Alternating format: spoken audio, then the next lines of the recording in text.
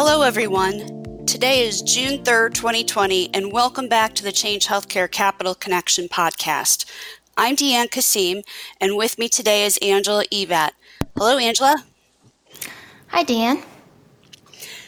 Today we'll be talking about the latest healthcare industry updates from Capitol Hill and state houses across the nation, along with some discussion of the upcoming election season.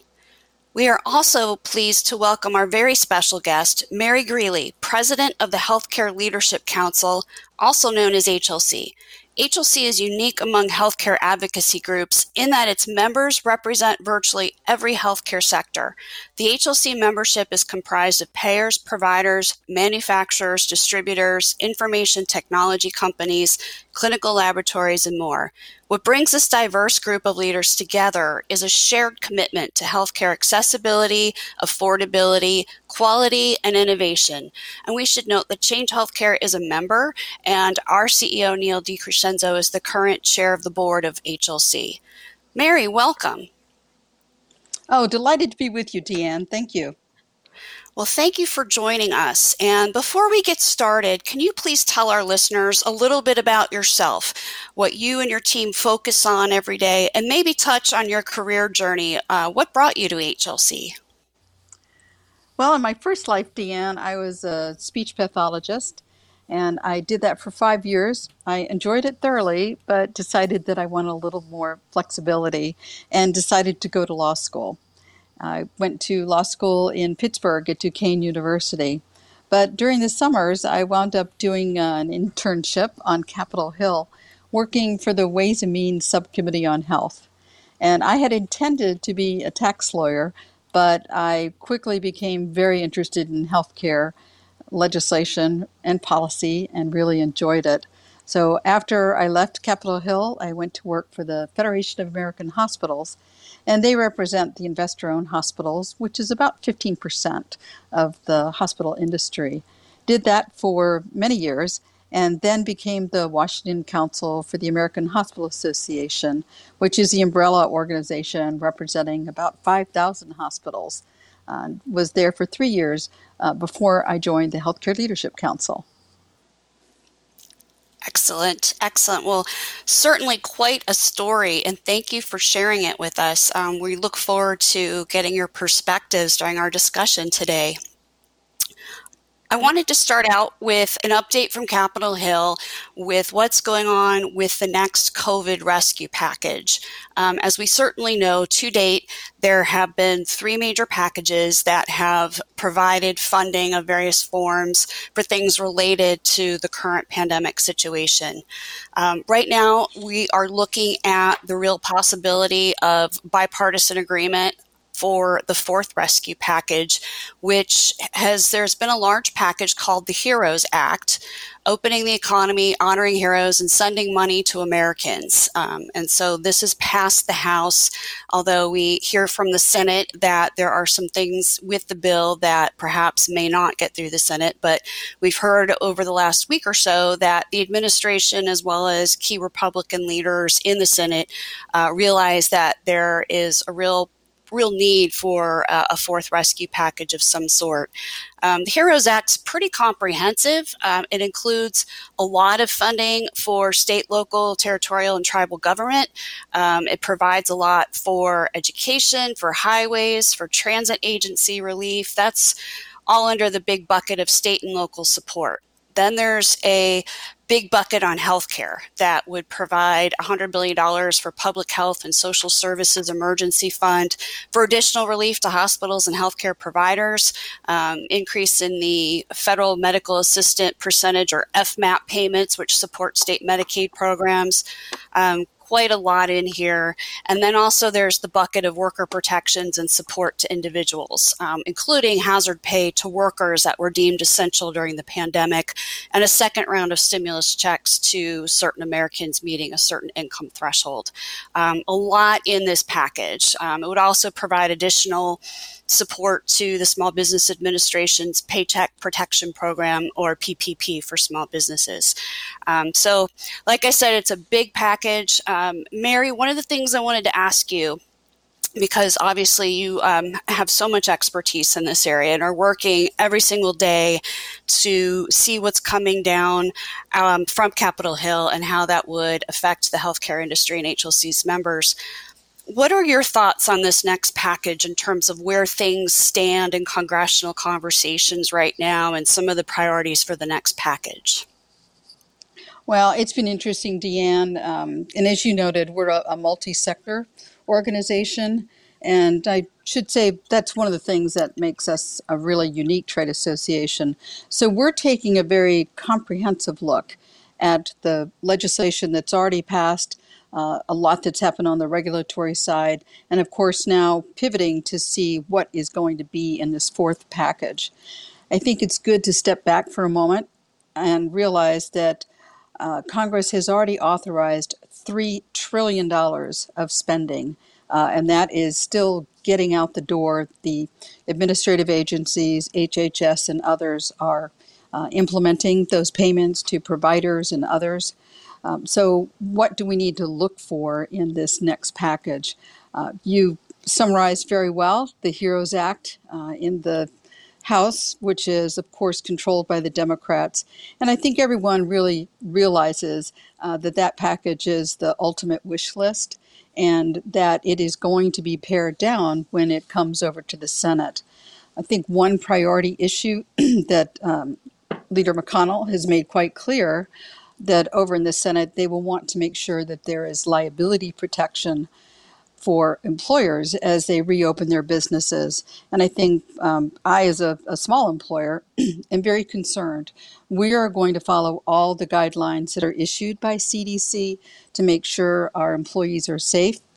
But I think we all want the assurance that there will be a temporary safe harbor, that if you follow these guidelines, you've done all the right steps, that you should be somewhat immune for a period of time from, say, class action lawsuits. So that's one issue that I know is top of mind for a lot of people. But we also are focusing on what else do our members need? And what do patients and beneficiaries need as well?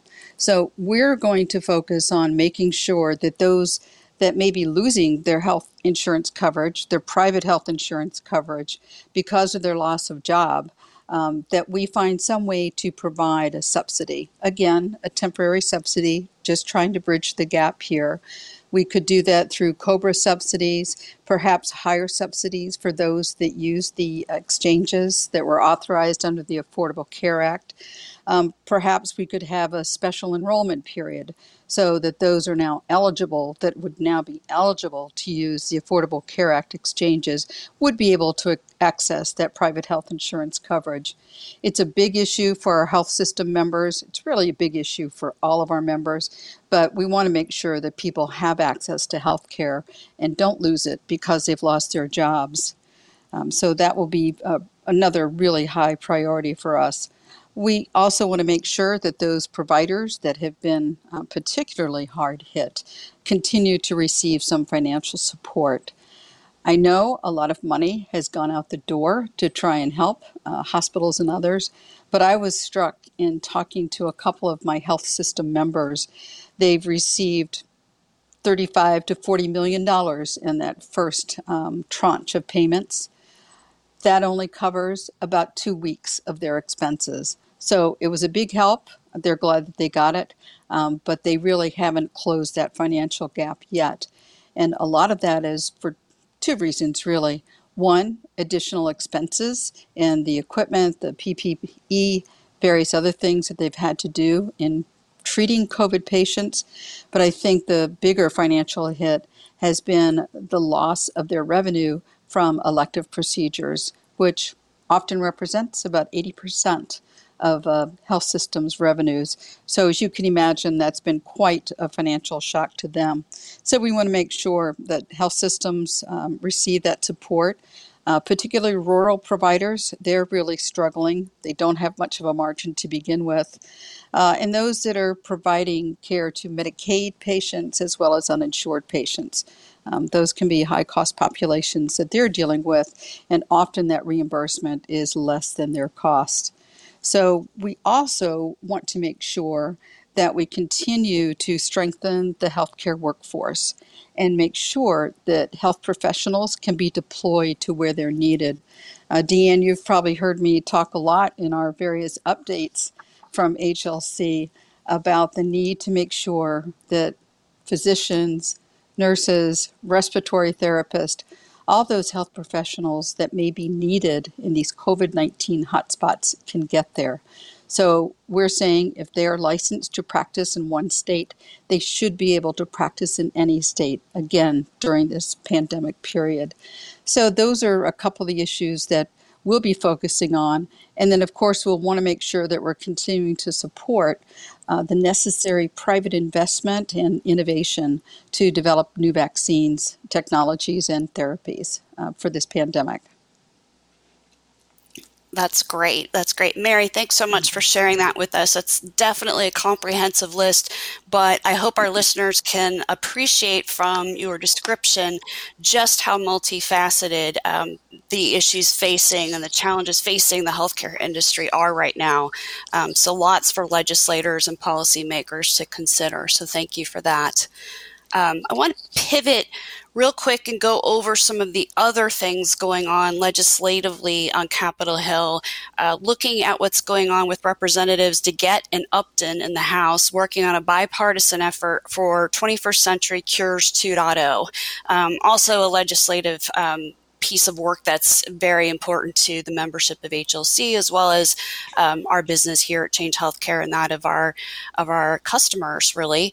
So last year when this started, the representatives put a working outline out there and asked for comments from the general public, industry stakeholders on what should be the next build on to this important bill, of course, building on the first 21st Century Cures legislative effort. And since then, we've seen this take more of a pandemic response focus. So there's 6 areas right now that they've tailored this, including in one of the sections, the first section actually, to improve pandemic surveillance and testing capabilities, commercializing antimicrobial resistance products, and really trying to bolster the public health infrastructure. I invite our listeners, if they want to find out more, to visit Congresswoman DeGette's page or Congressman Upton's page. This is definitely a work in progress, and we shall see as we move forward this year and into next year where things really end up. Also related to pandemic, one issue that we've covered here, this is now our 3rd broadcast, and we've covered this pretty much in depth in the last 2, was talking about privacy legislation. And already we were kind of not making a lot of progress between House bills and Senate bills, between Democrats and Republicans in terms of general privacy legislation, not just healthcare specific, but of course covering things outside of healthcare. And now we're seeing some pandemic pieces that are specifically talking about privacy and pandemics. We touched on this a little bit in last week's podcast with Arian Malik, the Policy Connection. Wanted to follow up a little bit more about that. Generally, the 3 pieces that we're looking at that came out more or less in response to what Apple and Google are doing with Bluetooth-enabled contact tracing types of programs that would enable a user to be notified if they came in contact, again, using Bluetooth technology with someone who had tested positive for COVID.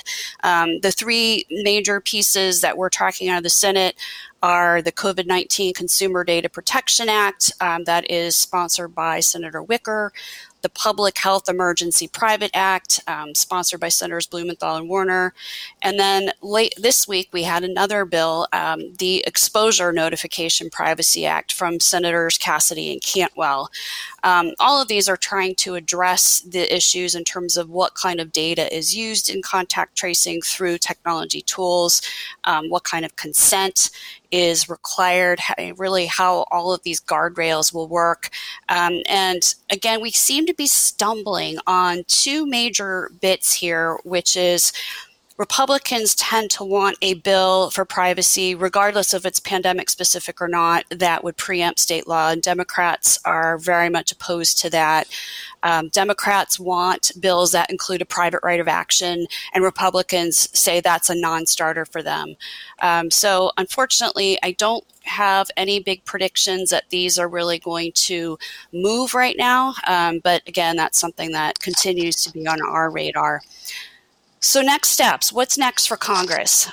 Mary, since you track this so closely, as well as all the team members at HLC, I wanted to ask you for your take on next steps that Congress is working through as we progress through the summer months to the convention month of August and into the fall. Well, I would say first, Deanne, I don't think they're going to be here very much. A couple of drivers for that. Many lawmakers are nervous about being back in Washington, D.C. in a hot spot. And as we've seen, the Democrats in the House have voted to go to virtual hearings as well as virtual voting. Very unusual to do that remotely. And that is being contested by the Republicans in the courts. So it's hard to say what they will get to in the limited time that they will be here. They, I believe, will get to this fourth package. I think there's enough that remains to be done that the Republicans in the Senate realize that they want to get that liability protection that I spoke about, but there are also some things that they want to do for small employers and others to make sure they can financially and economically survive this COVID-19 pandemic. You touch on those privacy issues, that legislation. I think just listening to your description of it and the fact that there is probably a lot of bipartisanship on that. There's some lines that are being drawn here, and it's hard for me to see them really tackling an issue that complex and getting it done. And they also have some non-healthcare issues that they need to address, like the Defense Authorization Bill. People probably have heard a lot about this FISA surveillance legislation that keeps bouncing back and forth between the House and Senate. So there are some other things that they need to do. But I think that the focus for us short term really is going to be on that fourth COVID-related package. Yes, well, we can certainly hold out hope that we do get some of that necessary relief that the industry so desperately needs. So thank you for that, Mary. Switching topics again, I want to focus on the states, so I'm going to turn that over to our state expert, Angela. Thanks, Deanne. So there's quite a number of things going on at the state level. In particular, over the last several weeks, we have been seeing states reopening. Many are taking sort of a phased approach, as many of our listeners probably have experienced in their own community, where these phased approaches are contingent on meeting certain benchmarks around testing, declines in COVID positive test results, and making sure that the communities have sufficient bed capacity. We're also seeing regional considerations as states reopen, allowing for certain counties or even local jurisdictions to sort of set their own reopening timeframes. Some states are also issuing reopening guidance for certain industries, like restaurants and retail and even healthcare facilities, as they are resuming non-essential surgeries and procedures.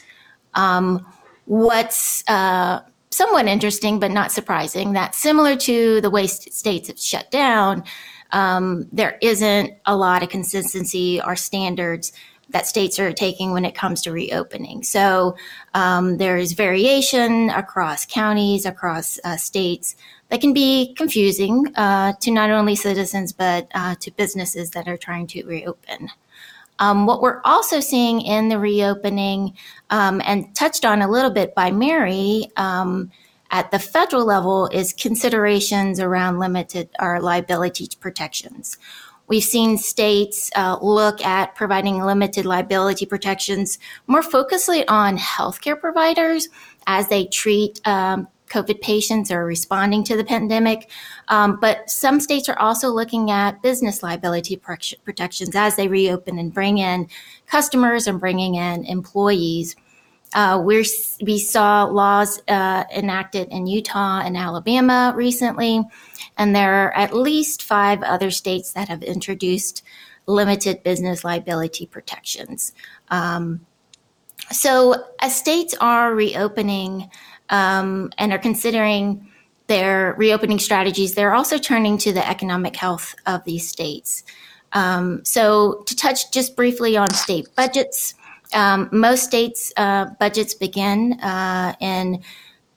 for their fiscal year 2021 on July 1st. And most states have finalized their 2021 budgets. But as you can imagine, COVID-19 has had a significant impact on state budgets and will continue for months and months. What's interesting is that, and maybe our listeners might not know, that most states have reserves or rainy day funds that they reserve for economic downfalls or emergencies such as the one that we're going through now. And most states hit record highs for these reserves during fiscal year 19. On average, states had about 28 days of reserves which is collectively $75 billion, which is better than they had just before the recession, which was only 17 days. However, many states believe that this is not enough to fill the budget gaps that are being caused by the pandemic and the economic impacts that are to come. So, for example, what we're seeing in California, they had $60 million rainy day fund and are projecting a $54 billion deficit for the year. So that's why they're looking at, like many states, are looking at contemplating budget cuts. And typically you're focusing on those 2 large budget items in states, and that's schools and healthcare.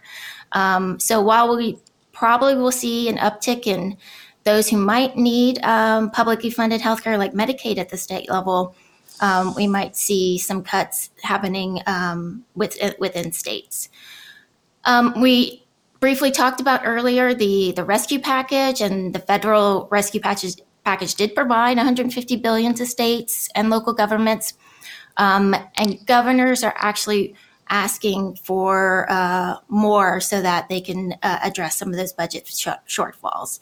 But it's yet to be determined if the next rescue package will include additional funding for state and local governments. In terms of states' approaches to the pandemic, even as they're reopening, states are still looking at ways to ensure they have an appropriate workforce. And Mary, you briefly touched on this in terms of licensure, and we're seeing that states are amending or removing some regulatory requirements to ensure healthcare workforce. And we talked briefly about this on our last podcast, where states are allowing for emergency or presumptive licensure for out-of-state providers. And this is not only to allow for providers to come into their state to provide that service, but also to practice over state lines for telehealth.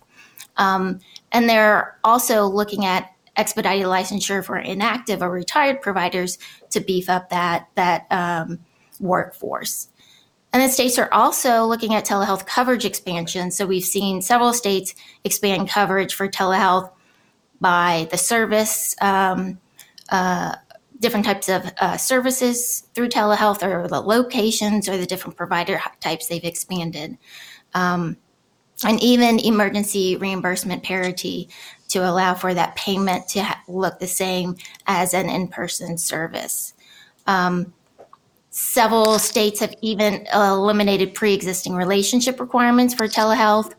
But I wanted to ask you, Mary, in terms of your views around state licensure. You mentioned that we're going to make sure that licensure flexibility is available to make sure that providers can be licensed in particular states where they're needed. But tell me a little bit more about what we're seeing from HLC as it relates to state licensure? Well, this was a top priority issue for us. One of our members is AMN, and they are a nurse staffing company. They had thousands of nurses ready to deploy to the hotspot areas for COVID-19, and yet we're running into the state licensure barriers. We naively thought, and I must say HHS did as well, that the president could issue an executive order and allow that kind of waiver. HHS drafted a regulation. We worked with them on that regulation. It landed at OMB, Office of Management and Budget, where it was declared unconstitutional. And that is when we learned that we had to rely on each governor from each state in their executive order to provide that waiver of licensure. Now, to his credit, Secretary Azar laid it out very clearly. Once he found out that he couldn't actually issue that regulation, he gave a lot of guidance to the governors as to how they could and should do it. And that was a real challenge because many governors had gone ahead and drafted something, but oftentimes it would just cover allowing retired workers to come into the workforce and not the currently licensed and currently working. So once we did begin working with the states, they reacted quickly. We worked closely with New York, District of Columbia, and others. And so when their governors issued executive orders, the problem is that they were time limited. And so many of them were expiring at the end of March. So we then had to, again, contact all those people and make sure that as they extended their stay-at-home orders and as they were still responding to the crisis, that they were including this waiver of licensure requirement. Of course, we would like to see a single federal license. Right now, I think the VA is able to do that, and we just think we should have that flexibility to allow health professionals that are qualified. A lot of this is done through the state compacts, and many states are covered with that, but certainly not 100%. And this really is just an absolutely critical issue and something that we'll be looking at closely in the long term to see if we can come up with a better policy in this area. Yeah, it seems like that issue will get a bit more attention given the circumstances. I know that there are several states that have joined the compact, but like you said, not all of them. Let's turn a little bit to telehealth and the flexibilities that we're seeing in states. What has HLC seen in terms of states relaxing these requirements to provide telehealth flexibility? And do we think that most of those will last past the emergency? What are you hearing? Well, telehealth is here to stay. I think that is one thing that is going to come out of this pandemic.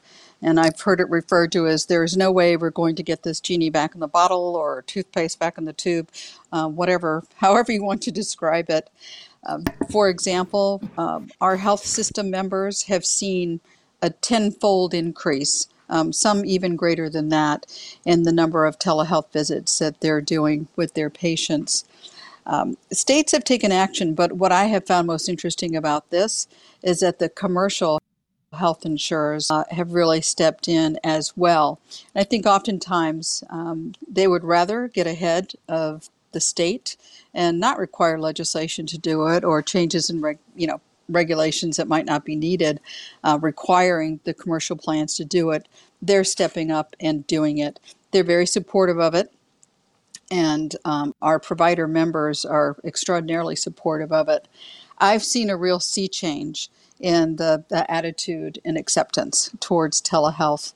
And I think it is going to come out more expansive and much more stronger as a result of this. One of my key examples of this is Dr. Burgess from Texas, who is the ranking member on the Energy and Commerce Subcommittee in Congress. And I saw him on a particular webcast. He said, I have not been a big supporter of telehealth. He said, I have completely changed my mind. I have embraced it. It is here, and we have to do everything we can to support it because we've been able to see better access. It's being done more efficiently. And I think a component that we really should be focusing on is the behavioral health area, that this has broadened access tremendously at a time where it was really needed. So I think a lot of good is going to come out of this. I think the states will be on board with it. I think what will have to be negotiated, of course, is making sure that it's used appropriately. And then we'll have discussions about the reimbursement. But I know that two of our members, Aetna, plans to keep doing this and expanding it. And also Blue Cross Blue Shield of Tennessee also made it clear that they will continue to provide telehealth services and reimbursement for it. And in a conversation with Secretary Azar, he also underscored, again, it's here to stay. We should have expanded it before this, and we'd been pushing for Medicare to expand telehealth services and reimbursement for it.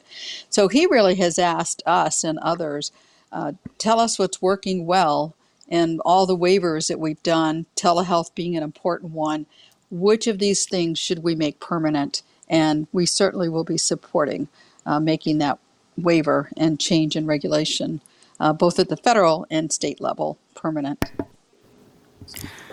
Yeah, it's definitely been a impetus in terms of telehealth in the state level as well as the federal. We're seeing changes within Medicare as well as in Medicaid. And we'll see sort of how they align in terms of requirements. You mentioned a good point in terms of the next sort of discussion around appropriate use of telehealth.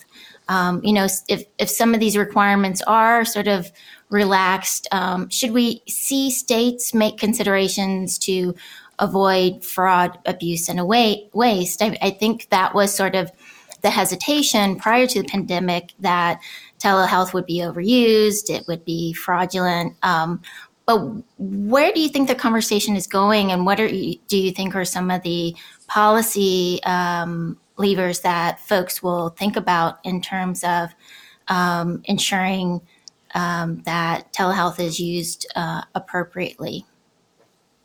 Well, I think the best way to determine that is by measuring the outcomes. And actually, I just had the conversation with an Aetna executive yesterday. And what they are seeing as they expand the use of telehealth is they're getting better outcomes, better population health, and more appropriate tests being ordered, perhaps not over-ordering tests.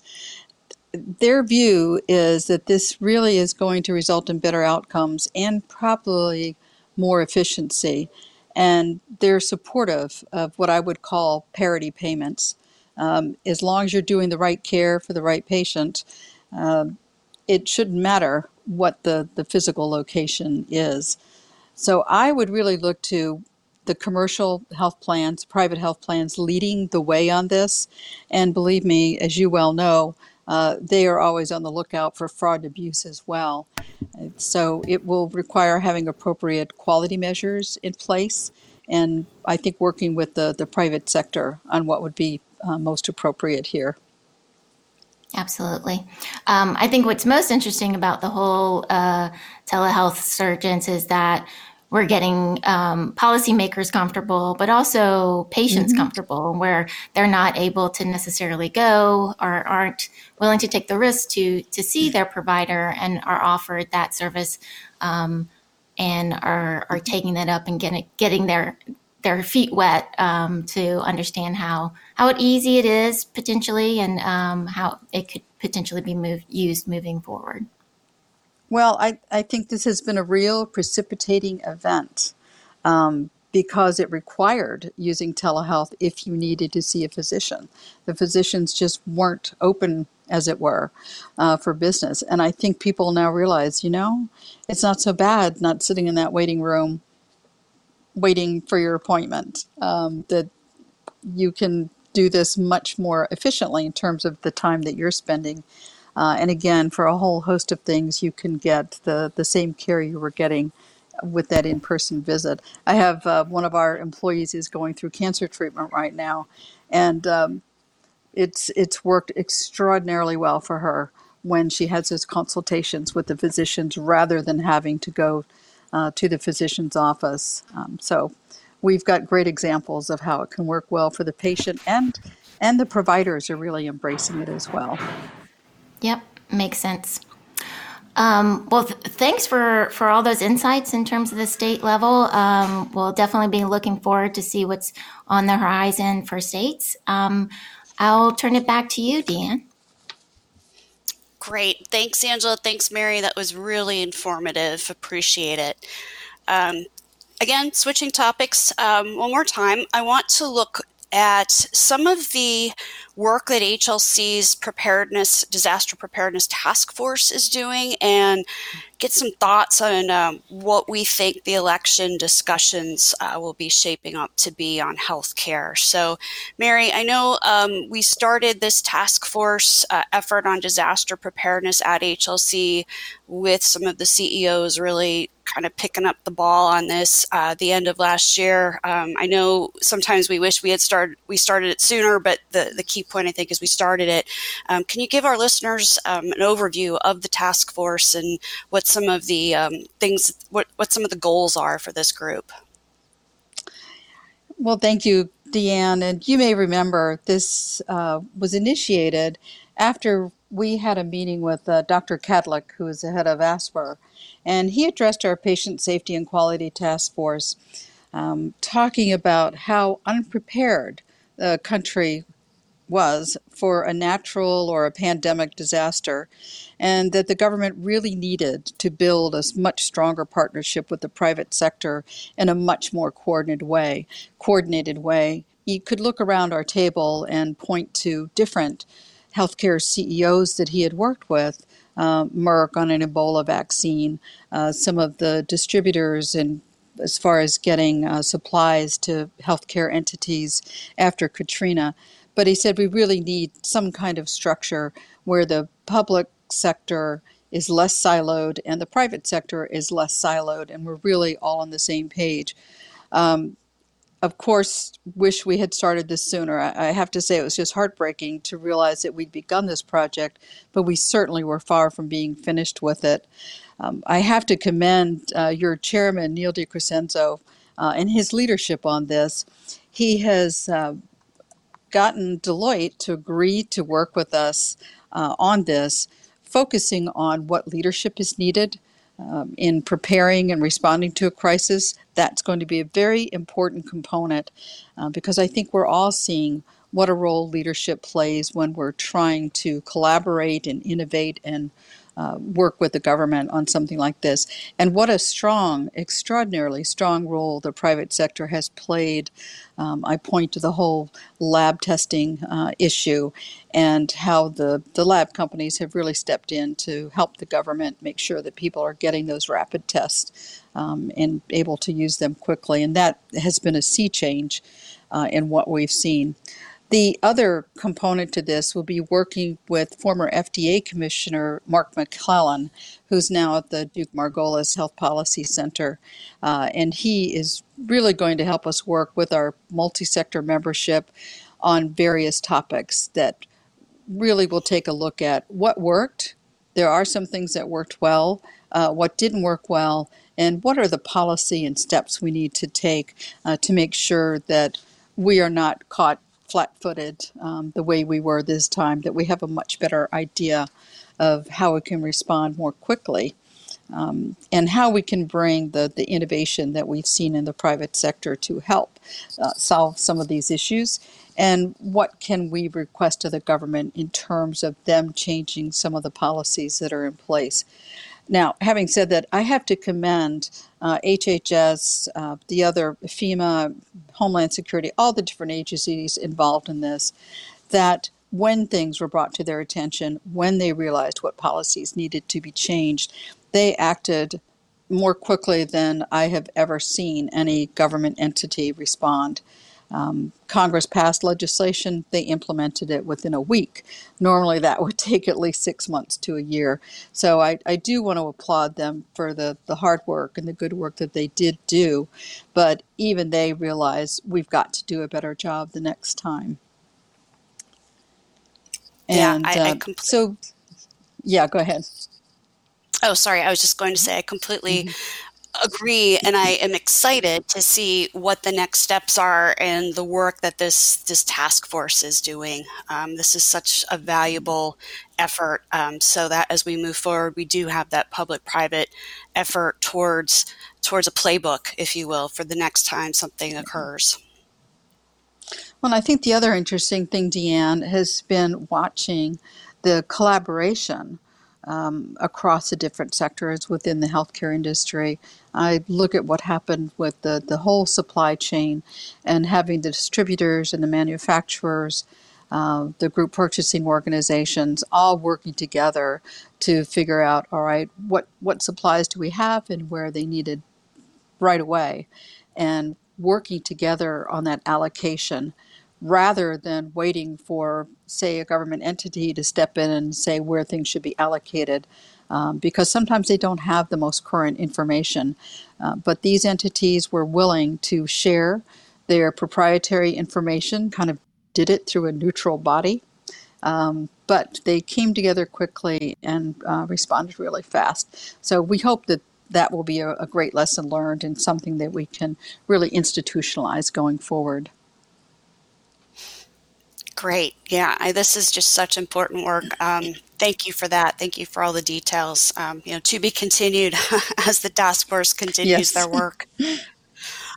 I want to ask you to go perhaps a little bit out on a limb, not too far, but just to really think about, healthcare was the issue coming into this election year.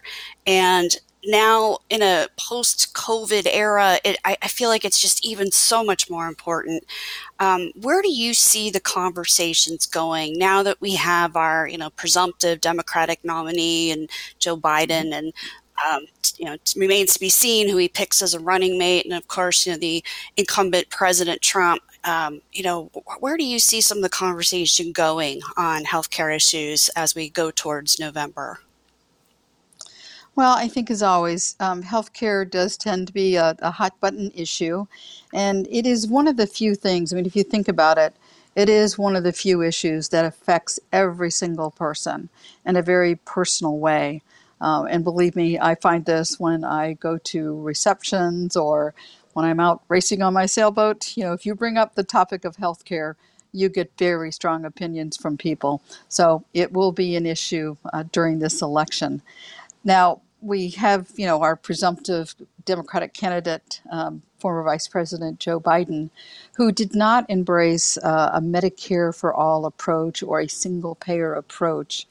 And the work that we've been doing, we have found that consistently polls show that Americans don't want to tear down the current system. The vast majority of people are receiving their private health insurance coverage from their employer. They'd like to see some improvements to it, but they're not interested in giving that up and having the government run the entire system. But they clearly want some improvements made. And so I think as a result of the pandemic, people are probably going to feel even more strongly about that as well. A great concern, of course, is the loss of insurance as a result of losing that job, because it is employer-based insurance. And the question is, will that increase the support for Medicare for All system? I personally think it will still give me help to purchase the health insurance that I want. And I'd like to have a choice of private health plans in order to do that. And that's why we're strongly supporting having those COBRA subsidies to help people maintain the coverage that they might already have while they're waiting to be rehired or while they're looking for another job. Now, one thing that Vice President Biden does support is perhaps having a public option as one of the plan choices on the exchanges, or possibly a Medicare buy-in. We're not supportive of that because really it is a slow path towards a Medicare for all approach, because those plans would be really playing on an uneven playing field with the private plans. They would be able to price lower. They would have lower overhead. So that is going to be the focus of much debate in Congress, I would predict, and it will be much discussed during the election or during the campaign. It's pretty unclear as to who Vice President Biden will select as his running mate. It will be a woman, but it is not clear, and I think he's postponed that decision probably until late July. So sort of stay tuned to see where things go with that. And then, the Republican side, obviously it will be President Trump that will be campaigning. I think, the situation we're in right now with the social unrest is creating a very difficult environment, not only for the president, but I think also for the Republicans in the House and Senate. The House currently is controlled by the Democrats. I think the Republicans were hoping to pick up a significant number of seats, and certainly over in the Senate, Mitch McConnell wants to keep his majority. The challenge he has over in the Senate is really the Democrats maybe have one seat that's kind of up for contention, whereas the Republicans have many seats where it is a toss-up and it's not clear whether they will be able to maintain their majority. So it could be a very interesting time if we wind up with both houses of Congress as well as the White House under a Democratic control. This is a situation we had when President Obama was elected, and that is when we got the Affordable Care Act. So that's a long way of saying that the crystal ball is a bit murky right now, but I think people will be looking to see who will be a good leader as we deal with these various crises. And I think that story it still remains to be told as to how people are going to view what was accomplished in responding to the pandemic. And again, the social unrest that we're having right now. How are we going to come out of this? And how is the electorate going to feel about it? There's still many months before the election, so it's rather unsettled at this point. Agreed. I completely agree. And I think the key word there is unsettled for sure. Yeah. So as you pointed out, the story is yet to be told. So more to come. Right. Well, and I probably should have mentioned the economy. We were so fortunate the economy was doing as well as it was when this pandemic hit. I can't imagine if we had already been in a recession how bad it would be. And the economy will play a significant role as well, seeing how we come out of this. So I don't want to lose sight of that factor. It's something that matters to many people because just like healthcare, how you're doing economically can be a very personal issue and holds a lot of sway in terms of elections. Yeah, no, you're absolutely right. In fact, that old cliche, are you better off now than 4 years ago? I can't think of it applying any more than it does today. Right. Well, Mary, thank you so much for joining us today and sharing your important insights and updates, particularly around HLC's valuable work and your insights into this an important election year. To our listeners, thank you for joining us. And as always, a special shout out to all of our frontline healthcare workers, first responders, everyone doing their part to keep us stocked and well. Thank you. For our listeners, don't forget to check out the show notes for links to important resources and contact information related to today's discussion. And stay tuned to the Change Healthcare Policy podcast for more shows covering the policy topics you care about. And check out some of our other shows covering healthcare and health IT topics that you care about. I'm Deanne Kasim, and thank you so much. Have a great rest of your day and stay well. You've been listening to the Change Healthcare podcast. For more information on this and other healthcare IT topics, please visit changehealthcare.com. Don't forget to check the show notes for useful links to related resources and our contact information. Thanks for listening and have a great day.